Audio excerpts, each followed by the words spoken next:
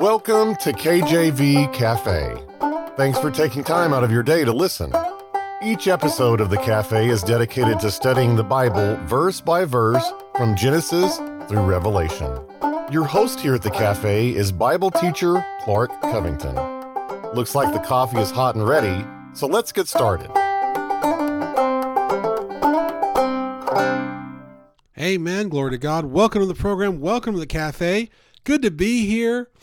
Hey, if you're listening to this, I guess as it's released, Happy New Year. Happy 2024 to you. Maybe you're listening to this. Maybe the Lord tarries and these messages stick around somewhere and you're listening to it years after. Well, happy whatever year it is to you. I know I listened to a lot of preaching and Bible teaching that was long recorded long ago. So I know either way. But hey, look, it's a good day. It's a good day now, and it's a good day wherever or whenever you hear this, because God is able. Amen. God is able to make it one. His mercies are new every morning. And today we're talking about the day. But before that, let's just get to, again, a couple of notes here. We are going through the Bible from Genesis to Revelation, and you caught us here right in the beginning. We're on Genesis 1, and we're working our way through verse by verse. Not every episode will cover a single verse. Sometimes we can cover a fair bit of ground in one episode, and sometimes we just get to one part of one verse in one episode. So it's great. We're going to take our time with it. Amen. I believe that God's Word should be studied in such a fashion where we look at what the Word says and what it means historically within the confines of the Bible. That would be the context, right? So we look at what the Word says, we look at the context of the Word, then we look at, what does it mean in general? And then we can also look at what does it mean to us personally? How is it applicable to us as individuals? And if we take that approach, and of course, always comparing Scripture with Scripture, so we're not taking things out of context, right? It'd be really easy to look at some of the dialogue in some of the Gospels and think that there is something we need to do to be saved. If we eliminate Paul's preaching, all of a sudden we'd be in trouble. So we don't want to take verses out of context. You see the lost person do it all the time. They want to know why, if you're a Christian, could you follow a God that required, say, not to work on the Sabbath or this, that, or the other. And they'll pull some, obscure law out of Leviticus or Deuteronomy or whatever it is. And they'll say, well, you don't do that. How could you be a Christian? Well, they're taking it out of context. Those laws were there for the Jews. And the law, if you understand it, was there simply to show that no man could keep the law. So therefore, it's completely out of context. Jesus came to fulfill the law. Amen. That's why I've got the Old Testament and the New Testament. Jesus Christ, he fulfilled the law. He is the last Adam. Amen. We're looking at the Jews and we're looking at their struggles in the wilderness and so forth. We're looking at the Mosaic laws, the laws that Moses recorded. They could never follow them, and God was doing that on purpose to show them they could never follow them. And then you get in the New Testament, Jesus points that out over and over again. And so it's important to take Scripture in context. So you'll see here, often we'll jump, we'll have a verse and we'll look at what does the New Testament reference this? What does it say about it? Or where else do we see this in the Old Testament, etc.? And so that gives you a little rundown of the game plan. Amen. Again, thank you for listening today. And today we are looking at God creating days, the day and the night, the calendar. But we're going to start here, Genesis 1, and I'll just recap the first 4 verses quickly here. In the beginning, God created the heaven and the earth. So who created the heaven and the earth? God did. A lot of people sit around and wonder who created the heaven and the earth. Hey, that's easy. God created the heaven and the earth. There's no question about it. And the earth was without form and void, and darkness was upon the face of the deep, and the Spirit of God moved upon the face of the waters. And so not only do we know that God created earth, but we know that earth, before it was formed by God, was this void water base. Okay, I'm imagining water kind of like in space or something, in darkness. And God, the Spirit, moved upon the face of the waters. And then watch this, verse 3, and God said, let there be light, and there was light. And so we see here in verse 3 that God speaks and the creation occurs. Amen. And we see that, in Revelation, that Jesus speaks. Amen. and that is the end of all the enemies, amen, that Jesus speaks through the word, through the sword, amen, and he eliminates all his enemies there at the battle of Armageddon, the Battle of Megiddo, which is a real place. There is literally a valley of Megiddo that you can go to. You can even see pictures online, and that's where the end times event will take place. I've heard some preachers say they think that won't happen there. I absolutely think it'll happen there. I believe God's word is true from cover to cover. I don't think we need to overthink it. I think it's going to happen. God's word says it's going to happen.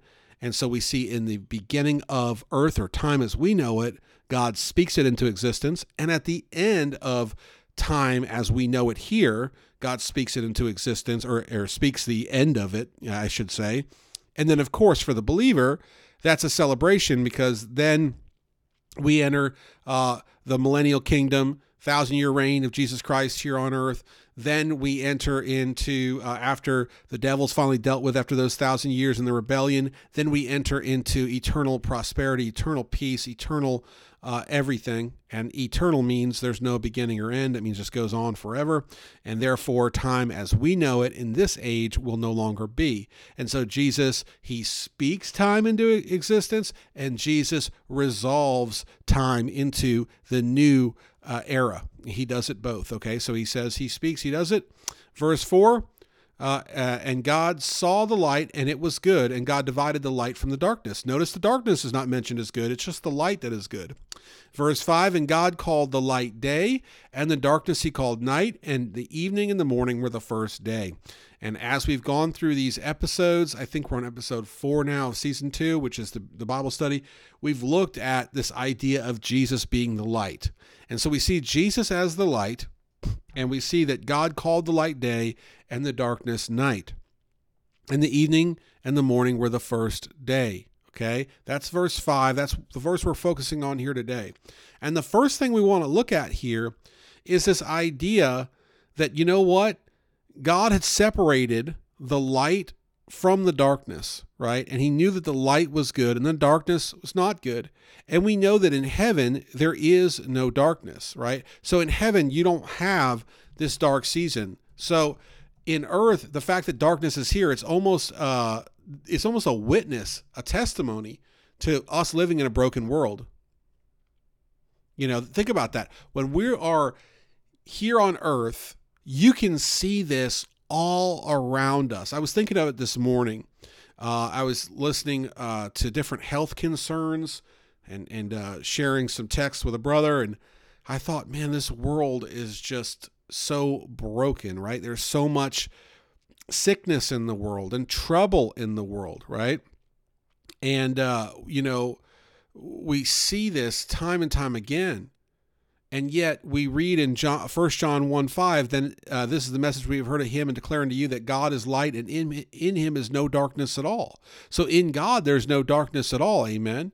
In God, there's no darkness. There's only light. And in this world, we see darkness. We have a night. We were driving home yesterday. We took a short trip out to the coast, and you can do that here in North Carolina. You just go down 74. You pay a few tolls. Unfortunately, those toll roads will get you, but it's really not bad. Sometimes you look at North Carolina and think mountains, but you can get to the beach pretty quick. And we had just gone for literally less than 24 hours, and we're coming back. And, you know, the sun was going down, and I told my wife, you know, we're not going to make it home with the sun up. You know, it's going to be dark.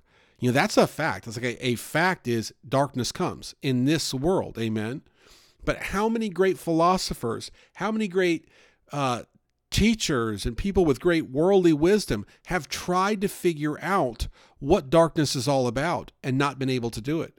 And here we have God in his poetic way teaching those that are just simple enough to open his word and take it at face value, that he created the heaven and the earth, that he created light, that he is the light, amen, and that he saw the light and it was good and he divided it from darkness. And then you look in the scriptures and you say, hey, 1 John 1:5 tells us there's no darkness in God at all, amen. And we start kind of figuring out that this world isn't, you know, it isn't a place where things are getting better. It isn't a place that can resolve things, you know, on our own, or the world will resolve it without God. You know, get in the Psalms, and David writes about, you know, how All of the earth is desiring for God to return. The trees and the oceans and everything is desiring for God to return. He is light, and darkness he has nothing to do with, okay? So now we will take a break and come right back and look at day and night and how God created the calendar. You're listening to KJV Cafe. We encourage you to look us up on your favorite podcast app and subscribe to our channel on YouTube. Now let's get back to some more in-depth Bible study. Now we're just going to look at this idea of verse 5, God called the light day, and the darkness he called night, and the evening and the morning were the first day. So if you wonder about the days, we just started a new year here as I record this, literally January the 2nd as I'm recording this, amen? And we're starting a new year. So what is it? It is part of a calendar, right? And how do we measure the calendar? Like, how do we create a calendar? How do we quantify what's in a calendar? We do it by looking at days. And how do we understand what a day is, if not by the light and the darkness symbolizing the day? Matter of fact, this backs it up. Before we had all these modern atomic clocks and all these other things, people used a sundial, right? They were literally looking at the sun to measure the day. And so God created, and immediately he creates the earth, he creates light and darkness, and then just the logical nature of God. See, God is in the details. God is the original engineer. God is the constructor of all things. And in his wisdom, he creates a measurement for this time. And again, this is unique to this time because we know there is no night in heaven. And so think of this. In heaven, there is no night, right? There's no night in heaven.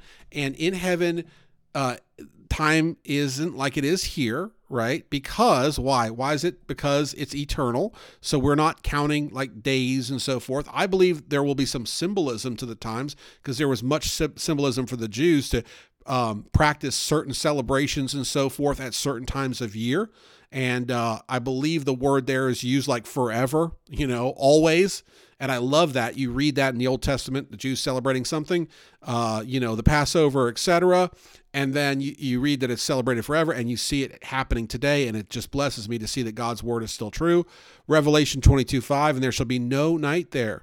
And they need no candle, neither light of sun. For the Lord God giveth them light, and they shall reign forever and ever. So God created this measure of time for this season here that is what we know, right? And so the kids ask all the time, my little kids, who created God, or when did it start, or this or that? When did time start? Well, in this season, we have this thing called time, but God transcends time. And we see this here structured in Genesis 1 verse 5, that God called the light day. He had to give that light a name. He called it day. And darkness he called night. He gave that a name. And the evening and the morning were the first day. So if you ever wonder who created the calendar, God. Who created days, God. Who created this structure, God. You see how much we owe God? We think that man could cook this up. He could never think this up. Man couldn't cook this up. Man's not clever enough. I believe it's all God and the wisdom of God that allows us to keep this time.